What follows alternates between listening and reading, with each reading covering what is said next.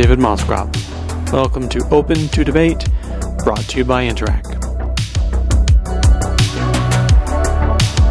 In early March, Ontario surpassed 7,000 COVID deaths, over 3,700 of which occurred in the province's long-term care facilities. Around the country, suffering and death in care homes is part of an emergency that has long been ignored, an emergency that pre-existed the pandemic. Precarious work, low pay, inadequate staffing, neglect, abuse, unreasonable waitlist times, poor communication, and the urge to put profit before people condition much of the long-term care sector. Because of that, the most vulnerable among us suffer and die. Things could be different. So, how can we solve our long-term care crisis? My guest on this episode of Open to Debate is Vivian Stamatopoulos, Associate Teaching Professor at Ontario Tech University and LTC advocate. Let's start by getting a sense of the issue and the extent of the issue. In Ontario, for instance, as of March 3rd, the day before we recorded, there were 7,000 COVID deaths in Ontario, over 3,700 of which were in LTCs. So this is not an uncommon pattern, and that's just the deaths. On top of that, there's a deep fear and neglect and suffering. So can you give us an overview of the state of long-term care facilities in Ontario, and if you want, perhaps beyond our borders here? Right now, or? Yeah, well, during COVID? During COVID, yeah. And I want to get into pre-pandemic later, but I'd like to start on post-pandemic. Everything's been a mess. It has been a terrible year for these families and these residents and their workers. We saw firsthand the problems of privatizing out this care. And I don't think there's a more glaring example of that when you compare the response to hospitals versus the response to long-term care. All the resources and supports were prioritized to hospitals because they fall under the Canada Health Act and the Hospitals Act, Public Hospitals Act. And unfortunately, because and particularly in Ontario, the vast majority of our homes are for-profit, they are deemed private entities. So they weren't given those resources and they were effectively told to buck up and figure it out yourselves. And unfortunately, too many didn't. And we saw, a level of negligence that I don't think we've ever seen. And I pray we never see again. And, when we talk about the state of affairs, we often focus, quite rightly, on deaths. Deaths is sort of the top line statistic, and that's shocking and tragic. But below that is an iceberg of neglect, of suffering, of structural problems that people had to face, not just now, but pre-pandemic. So thinking about that, what do we make of the state of LTCs prior to the pandemic? What, for instance, did inspections tell us about undertraining, poor treatment of workers, overcrowding, poor support, the sorts of things that ought to have warned us and did warn some of us, including yourself, years ago, that trouble might lie ahead, especially if there was a crisis like a pandemic? Oh, we knew this was a problem. We've been listening to the problem for a long time. There's a litany of inspection reports that document widespread negligence. It's frankly embarrassing how much negligence Canada allows. The perfect example I like to give is, when you're doing something that the U.S. disapproves of, you got a big problem. So in the U.S. in 2014, they had the largest nursing chain home litigation lawsuit against Extendicare. Extendicare is a Canadian company. They were hit hard with apparently providing substandard care. And it's the same kinds of things you heard in the Canadian cases, right? So not hiring enough properly trained staff, billing for hours that weren't provided or services that weren't provided. Residents having increased falls, injuries, preventable death because of neglect and just missing things. And the U.S. Attorney's Office hit them with a $38 million lawsuit. But the biggest thing that they hit them with was they said, you have to enter into a 5-year corporate integrity agreement where we watch your staffing levels. An independent monitor is going to watch your staffing levels to make sure you hire enough staff. and to make sure that you're improving your quality to residents. And instead of actually engaging in that, corporate agreement, because, I'm sure they could have bilked out the 38 million, they said, nah, too much work, and closed up shop, and I imagine focused on Canada. Because they know that in Canada, they get a written warning, and that's it, for the exact same things that they were effectively litigated out of the US for. And it's a real shame that we have allowed this to happen, where effectively documented negligence, institutionalized violence, because that's exactly what it is when you look at the statistics, and CBC Marketplace has been really good at documenting this. There's been a 148% increase in staff to resident violence over the last 10 years alone. Repeat offenders, certain homes that keep repeating violations and they don't learn. And all they get is written warnings. So of course it doesn't change their behavior, and the cycle of violence continues. In what world did we allow, the state of senior care to get to this in Canada? We are the international embarrassment when it comes to protecting our seniors. We are the embarrassment. We had the highest death rates of all the OECD countries. We completely dropped the ball. And it wasn't just during COVID. This was happening before. This was, COVID hit. And it just intensified the problems that were already there. That keep in mind, lawyers, advocates, families have been raising, the warning signs for years and years, and not being listened to, and nothing changing. Report after inquiry after commission, and nothing has changed.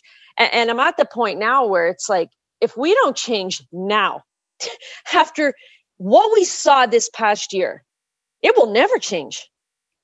There is no greater incentive, no greater evidence than there is right now to change the system. And the backlash, I say this very targeted, the backlash from the industry against those of us that are trying to, affect more positive change is really heating up right now, because the public is on our side. The public wants frankly, they want public long-term care, not unlike public hospital care, right? That's what they want. Because they also saw that over this past year, hospitals got all the resources. They didn't have many outbreaks. They handled everything just fine. And they saw what happened to long-term care because it wasn't covered the same way that hospitals are under the Canada Health Act. So, yeah, these problems aren't new. Unfortunately, COVID just shone a light on what was happening. Usually I like to try to ease into my cynicism in this podcast, but on this topic, I think we just need to start with the cynicism. Go right on in. At this point, in what world do we not have stricter enforcement measures when it comes to breaches by these private care facilities? Is it that the regulator is captured by the industry province by province? Is that there's no national leadership on this to date? Would that make a difference? The point you bring up is, if it's happening, if the United States thinks you've gone too far, that's probably telling you something. Yeah. Although Canada often trades on that and sort of sneakily gets away with things it shouldn't. But in this case, it seems particularly egregious. In what world do we not have that regulation? Why? It baffles me. But there's got to be an answer. Is it the industry being captured, or is it lack of national leadership? Is it a mix of things?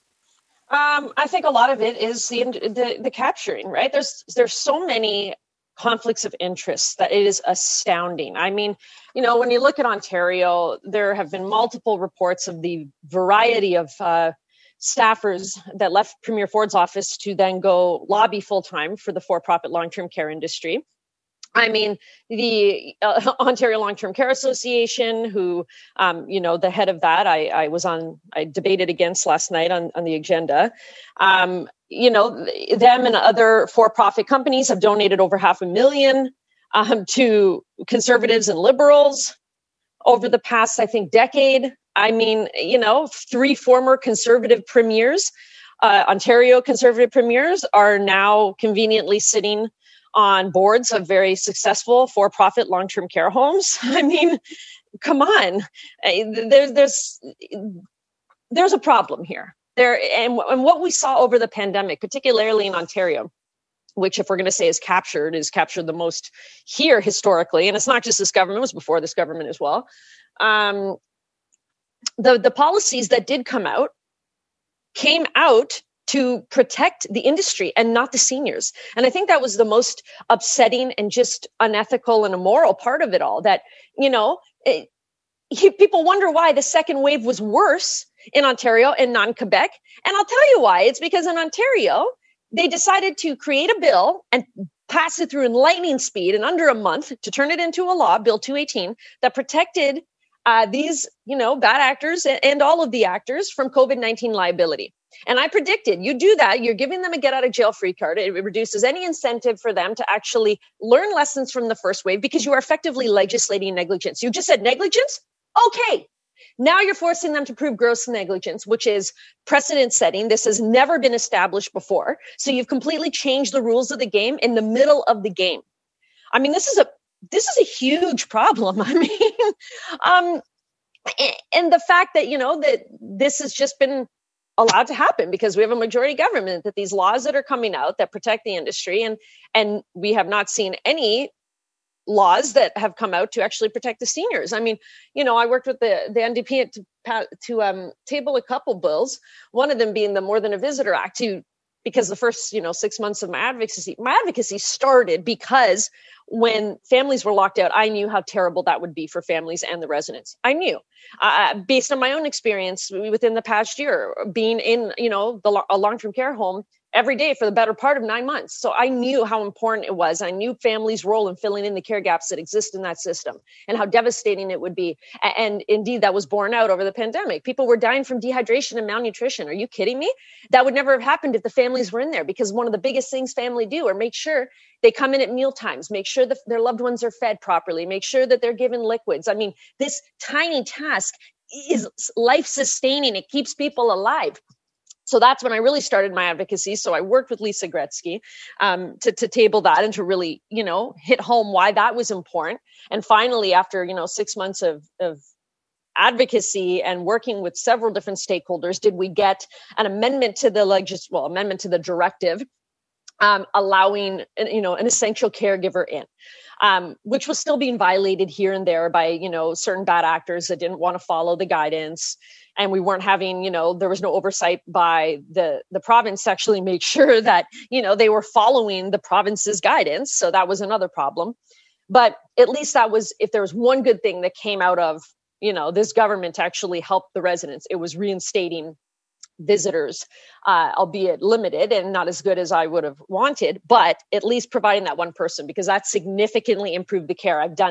I just completed data collection with essential caregivers of loved ones in long-term care. And every single one of them would parallel how they saw a drastic recovery almost from the massive deterioration in their loved ones for those first 6 months being in effectively solitary confinement. Most of them were confined to their rooms, no activities, no communal eating. Everything was halted. They were literally just stuck in their rooms. I mean, can you imagine being in your room for 6 months? And what if you didn't have a TV in there? I mean, it's not like these places are outfitted with TV and DVDs and all this fun stuff. No, families are responsible for putting TVs, putting phones in there. Some of these residents didn't even have phones. I mean, horrifying solitary confinement. And they would say how important it was that even just their, one person getting back in, made all the difference in the world to helping their loved one just improve it in every single way, emotionally, cognitively, physically.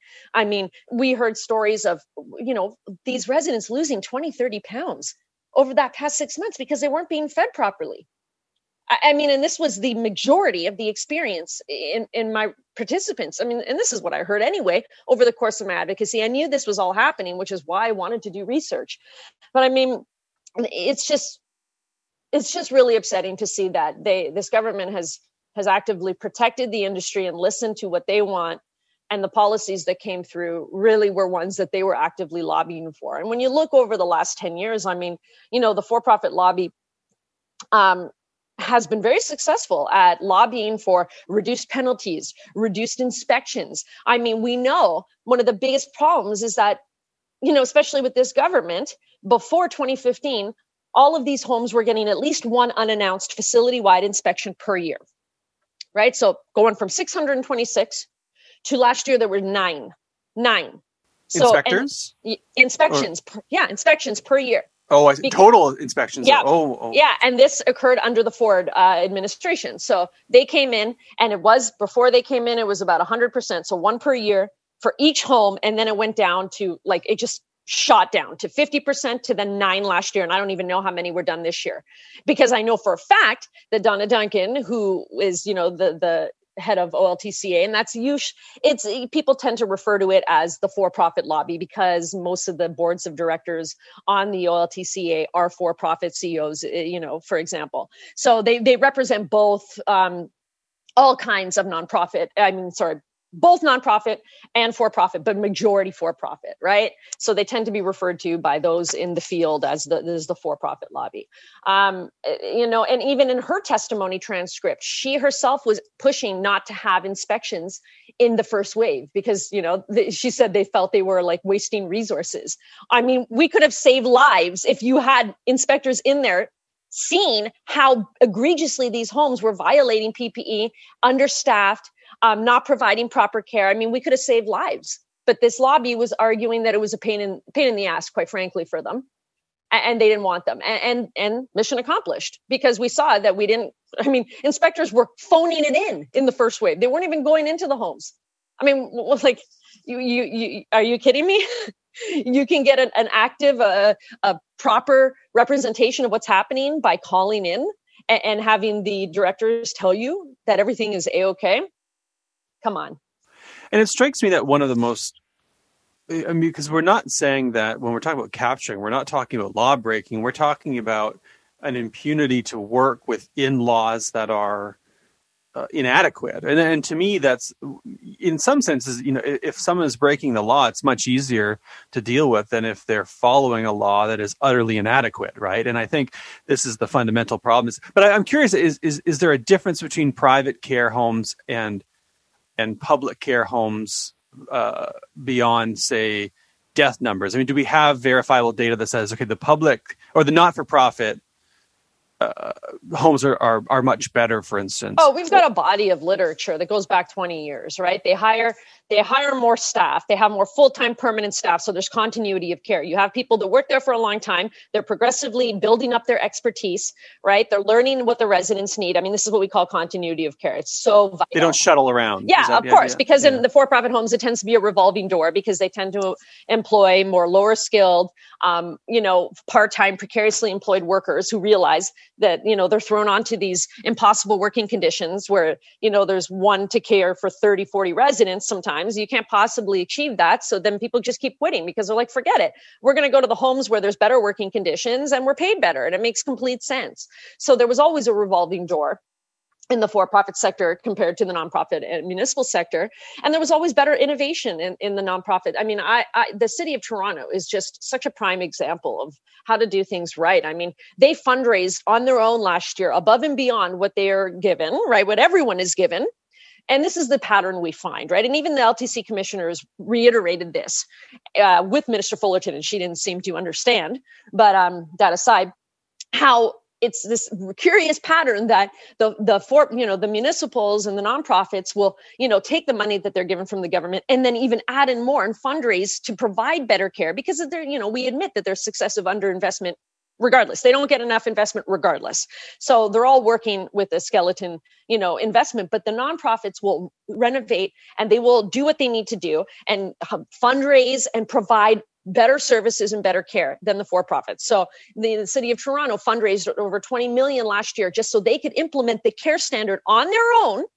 The care standard that I remind you that Premier Ford, seemed so proud of when he said, we're going to give it to you in 5 years, which is laughable because City of Toronto did it on their own in 1 year and paid for it themselves. But you're saying, you with billions of dollars in pandemic funds can't institute this effectively now. I mean, you can. So, for them to do that whole press conference saying, acting like this is, oh my God, this is the best present we could ever give the world. And we'll give it to you in 5 years. So you'll get 15 extra minutes this year and 10 minutes. This is ludicrous. Because you have places like the City of Toronto that are already doing it and we're doing it, right? And then you have, like York Region, they fundraise so they can provide these residents fresh fruit and fresh produce. Because what I hear from the for-profit families, you've seen the pictures, I'm sure you saw on Twitter. I didn't realize one post would go viral because a family member showed me and this is a large chain ownership for-profit home, that their loved one got literally a styrofoam box, and inside was like what looked like a half-eaten piece of bread and a stale sausage, and that was supposed to be their breakfast. I mean, really? And I hear stories like this all the time. And there's multiple, I mean, even CBC Marketplace, I believe, or Yahoo it was, wrote a story on this. They did an investigation and looked in food complaints, and they were far higher in the for-profit sector. And they saw that this is something that is a known problem, right? Because again, the nonprofits tend to go above and beyond to make sure that they're providing better care, better food, better supports to the residents in these homes, while the money that comes in for the for-profits tends to go straight to the shareholders, it would appear, because that money's not going back to resident care. We know they provide, less hours of direct care compared to the nonprofit and public homes. I mean, there's the BC Ombudsman put out a really, really glaring report. I believe it was over 2017 to 2018, and they found that, for-profit homes compared to the nonprofit homes failed to deliver 270,000 of the hours of their funded care. So they're provided this money and they didn't provide it. And meanwhile, on the other side, nonprofits provided an additional 80,000 hours on top of what they were funded. So this is the general pattern, not just in Ontario. This is what we see from the research across Canada, and it's international as well. I mean, a U.S. national study was published last month showing that not only it dispelled the myth that there's some sort of cost savings from privatization nonsense, but, so they found that not only do they spend more, but that they increase their short-term mortality and they increase their non-compliance with federal and state care standards. So, I mean, where are we winning here? You're not winning in terms of cost savings, right? You're not winning in terms of resident care.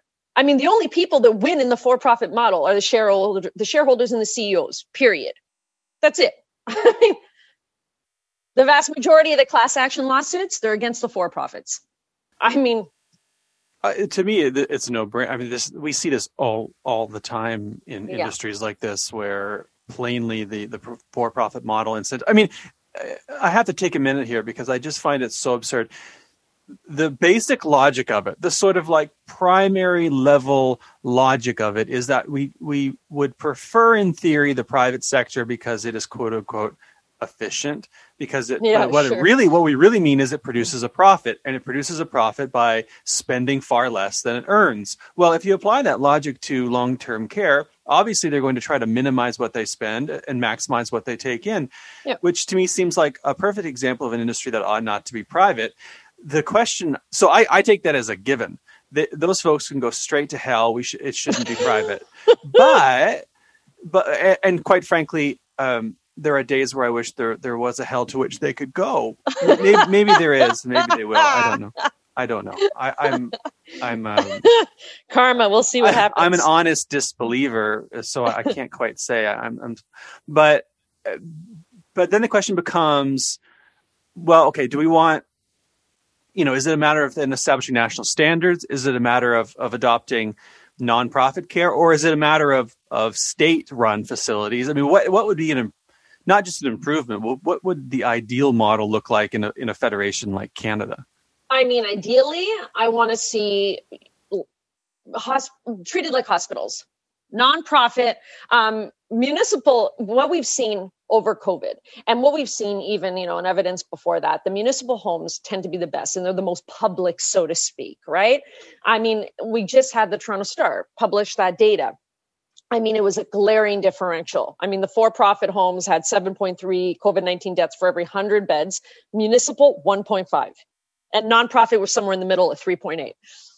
I mean, no contest. They just did better. And when you talk to them and you see the things they do, they go above and beyond. They have more unionized work, more full-time permanent workers who've been there for a long time, know their workers, feel more allegiance to their jobs, build up on their training. And, even indeed, in the testimony, the commissioners made a point to hit home with Fullerton and Williams that, don't you realize that this revolving door is not good for these workers, and particularly in terms of IPAC, because even if you're training them, when they leave, they take that expertise with them, and then you have to start again, constantly training. It's just inefficient from top to bottom to have this kind of revolving door. But they've known this for decades, the for-profits. This has been criticized to them over and above in the literature. Have they changed? No. They knew year after year that these ward rooms that they had, because they bought up all the older rooms, all the older homes when they first got into the industry.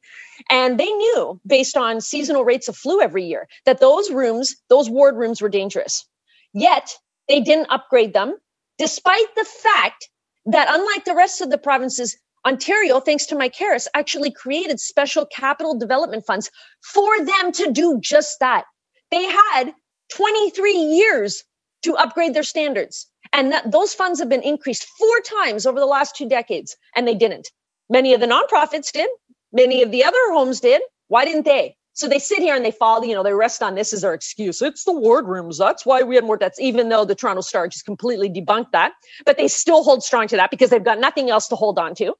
And then that's why, I come back at them saying, you had the time. Why didn't you renovate? Why didn't you rebuild? What, was it too much of a hassle? What, you didn't want it? You just thought, forget it. And this is the kind of lack of innovation, lack of dedication to doing what's right for the residents that we see time and time again, reflected not only in what happened during COVID, but in the literature before. I mean, give me a break.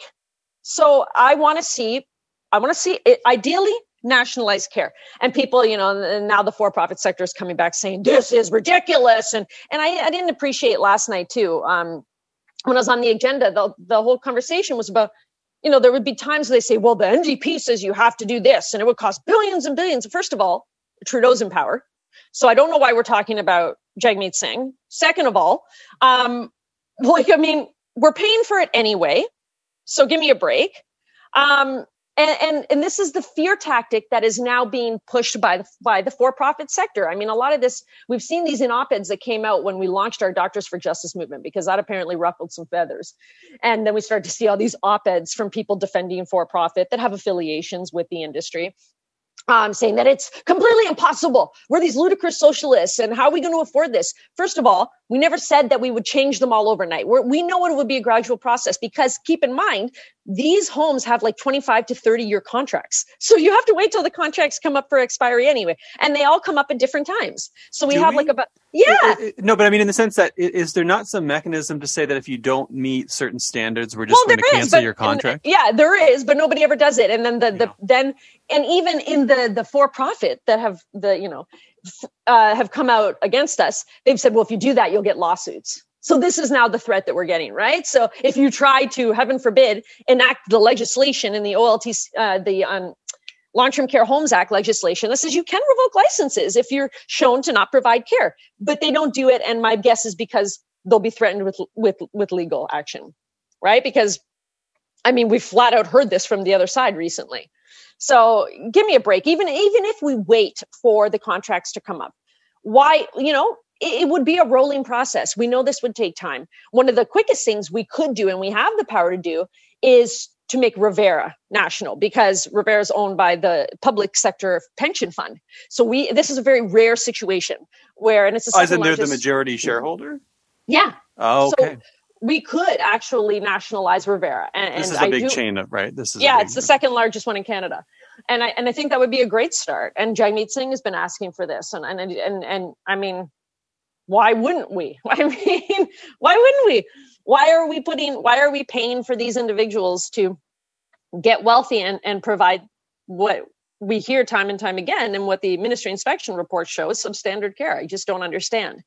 The idea is that would provide competition to the... But there is no competition because there's so many people on a wait list, right? In Ontario alone, we got 38,000 seniors waiting on the wait list. There is no competition. So that myth, that business, model does not work in long-term care because there's no competition. People are forced. But even when you hear from people that the wait lists are longer for the nonprofit and municipal homes because people know that they're better, right? So that's one measure. But when you're in a crisis situation, you got to take what's available. Right. And there is there just is no competition. So that goes right out the window. I remember that struggle with my own family and the sort of stress about waiting and the folks getting stuck in the hospital while they wait and so on and so forth. Right. I mean, is this the idea that it's an artificial,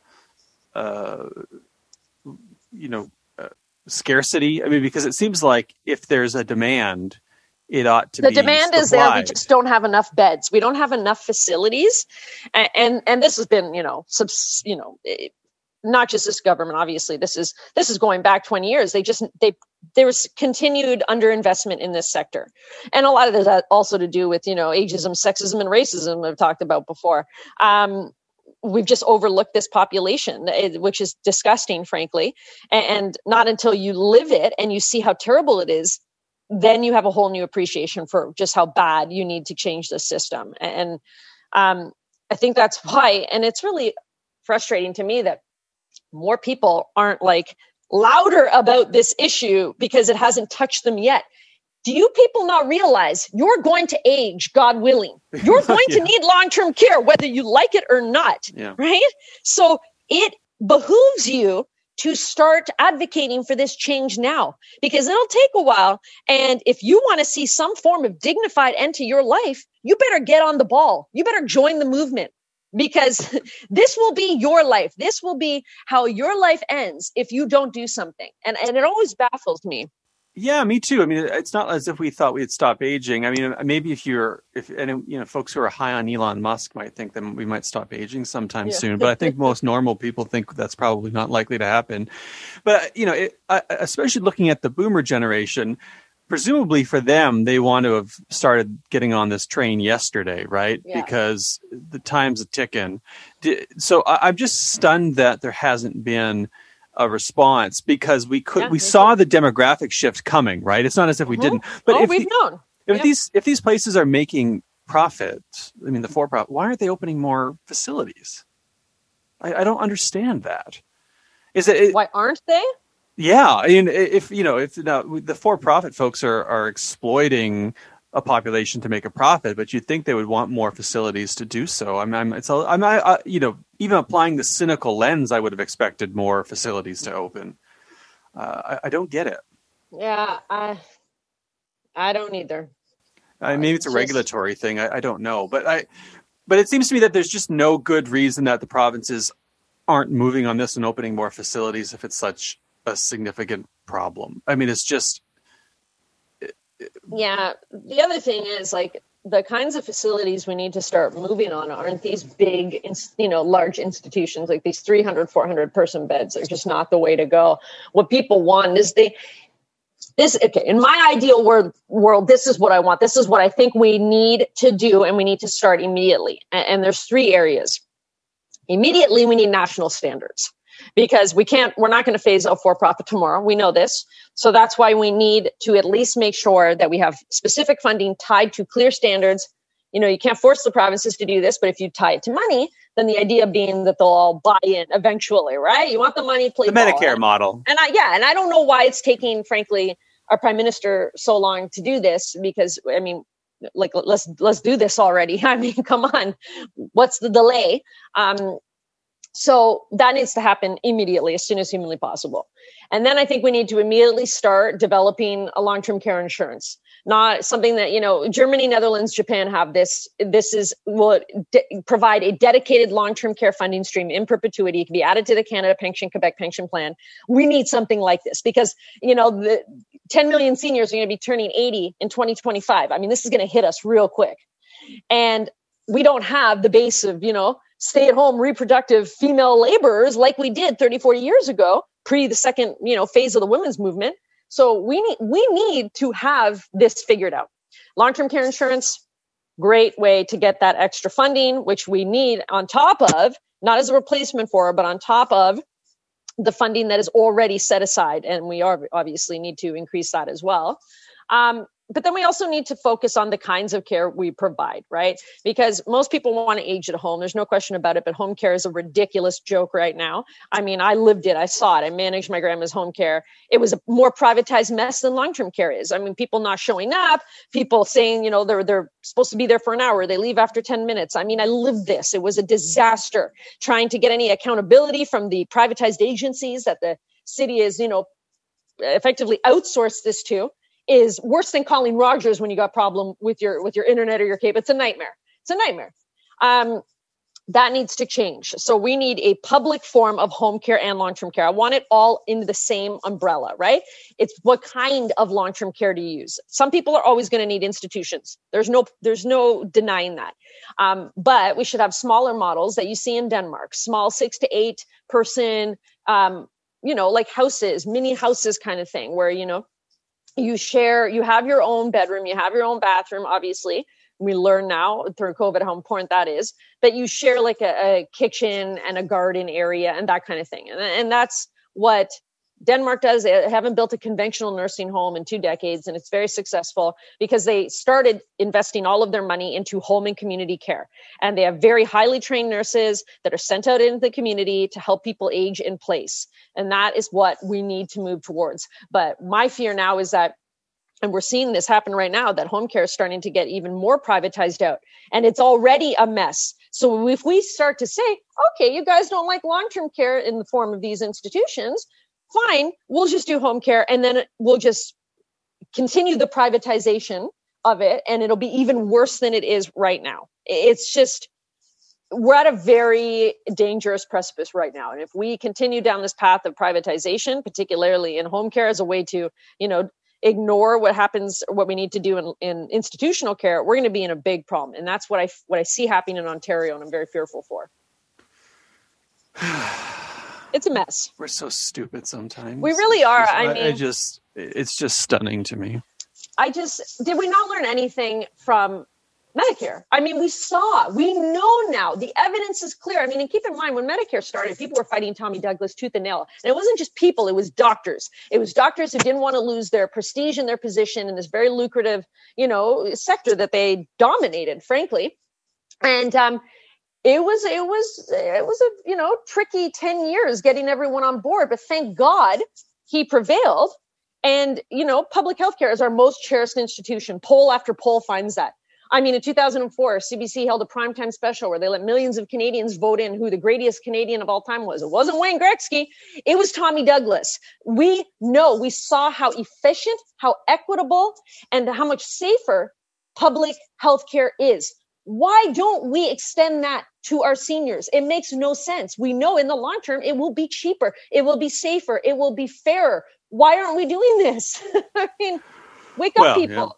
Yeah. To me, it seems like there's at least 2 reasons: a lack of political courage, but also, regulators that are just utterly captured. I think, but however, I've been watching your advocacy work, and I've been watching the work of others for some time now. And one of the things I see, and you mentioned this earlier, is that the public is on your side. Yeah. And I do think we've got elections coming up, federally, a handful subnationally before too long. This has got to be an election issue, right? Certainly. It is to me, right? Yeah. I hope so.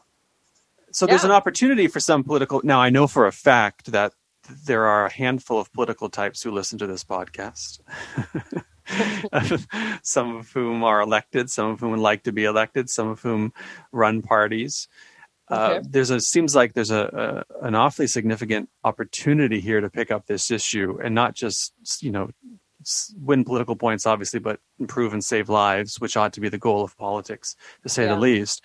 Do you think that there's a moment here where things might genuinely change because someone's going to champion a better model? I just pray. I am cynical because I am exhausted, and I've been fighting every day for almost a year now, and I haven't seen as much change as I would like.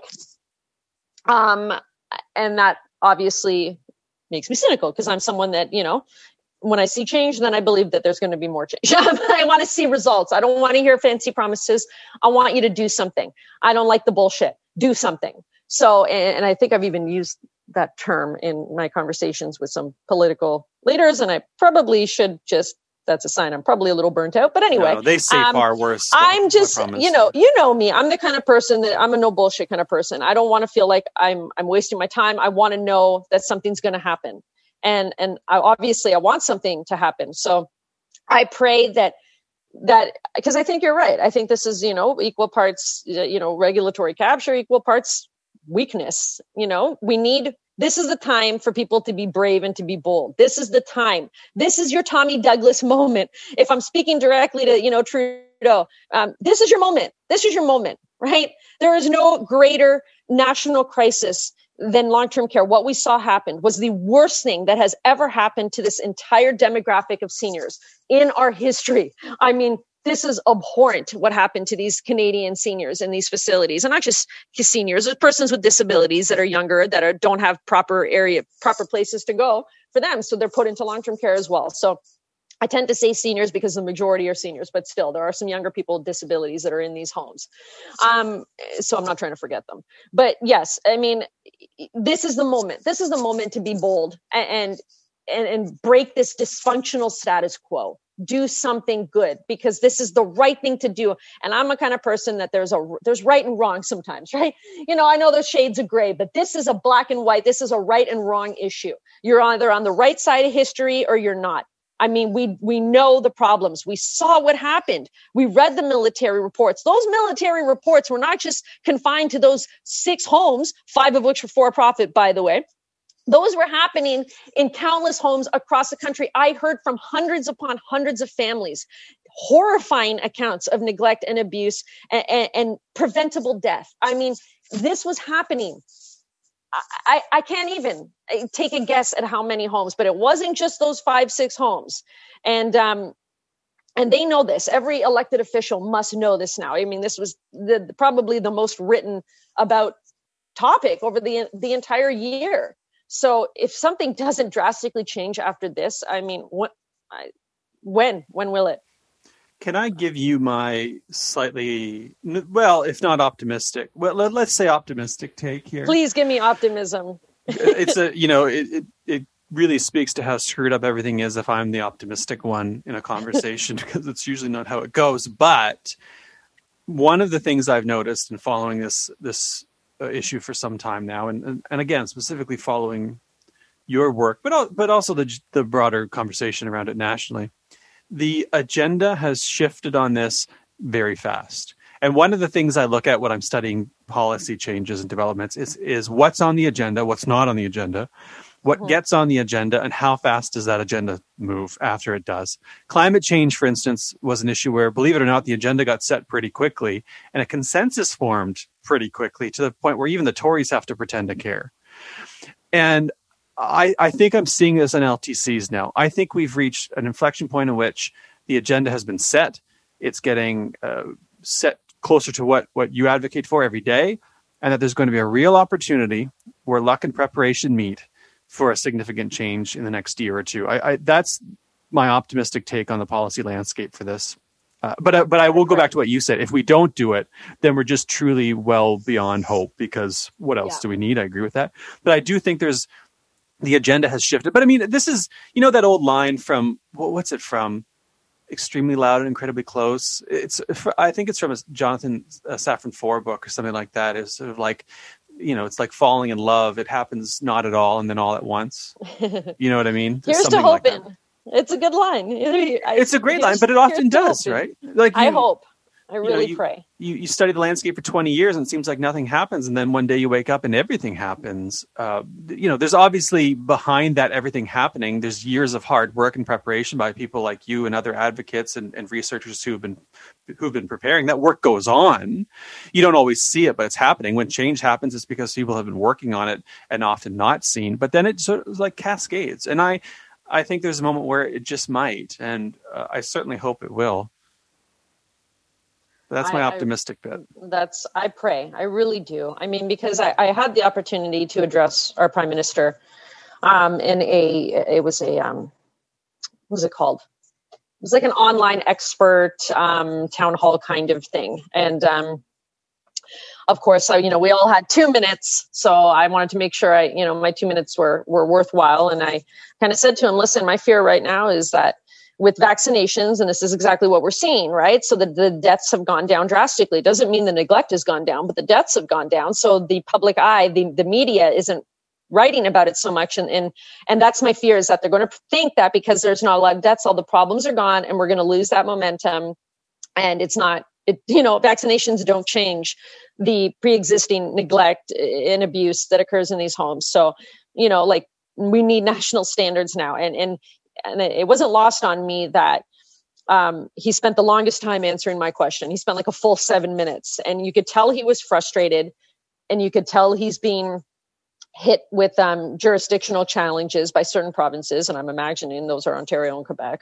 I genuinely got the impression that this is important to him, and he was just as frustrated. So I really pray that he does something with this, and that, I don't know if it's happening behind the scenes. I've had some meetings with, individuals and the minister, Patty Hajdu's people, Deb Schultz people, the prime minister's people. And I'm just hoping that something's going to happen soon. But, every day that I don't see anything, I start to feel a little more defeated.